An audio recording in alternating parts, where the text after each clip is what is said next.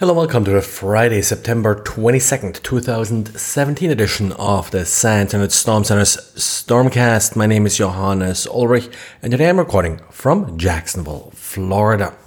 We did receive more emails that claim to launch DDoS attacks unless the recipient is going to pay some bitcoins. Well, at this point, we don't see any evidence that these threats materialize if you're not paying. The latest wave of these emails appear to be or claim to be associated with the Phantom Squad. This particular group did launch some successful denial of service attack against Xbox Live and Steam back in late 2015 and 2016. But again, there is no evidence here that these new emails are at all associated with Phantom Squad, and at this point it looks rather unlikely. Nevertheless, in a couple of the Bitcoin accounts that were set up in order to receive payments, there are some Bitcoins, so it looks like they're at least partially successful. Just as a reminder, there's absolutely no reason to give in and pay off these ransom demands. Even if you pay off, really the only thing you're signaling here is that you're an easy target and they'll come back for more shortly. And one of the vulnerabilities that I told you is must fix last week when Microsoft released its patch Tuesday was CVE 2017-8759. This was the RTF/.NET vulnerability in .NET that's typically exploited via RTF documents that are sent as email attachments. Well, FireEye has blogged at length about this vulnerability and how it has been used in targeted attacks. Now, this week, Brad spotted it in more widespread cybercrime attacks. In this particular case, Argentinian citizens were targeted. The email claimed to come from the Argentinian tax authority, and it included an attachment that had a .doc extension. So it looked like a Word document, but was actually an RTF document that then used this vulnerability in order to execute arbitrary code.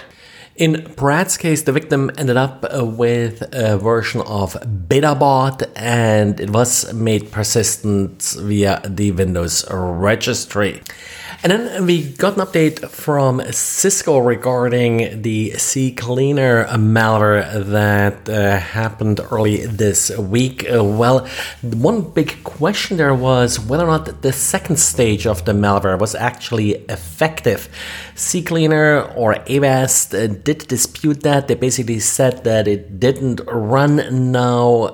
Talos definitely was able to trigger it, and they sort of cleared that up a little bit in that the attack may actually be more targeted than originally thought. Of course, the malware may be downloaded by millions of users, but apparently this second stage only triggered if the malware was installed in one of a handful of tech companies.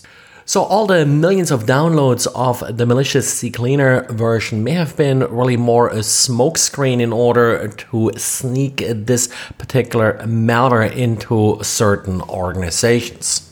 Now, Intel's management engine has gotten a lot of attention lately, and so often not in a good way, for its ability to be used, for example, to remote control systems. But one important security feature in this particular system is that typically only signed code is executed. So it is kind of difficult for an attacker to modify the code loaded in this particular subsystem. Now, the advantage, of course, of being able to actually accomplish this is that you're outside of the scope of pretty much any kind of system integrity or anti-malware software. Well, researchers from Positive Technologies now apparently managed to execute code within the Intel management engine without signing it first. This is a vulnerability that was released to Intel.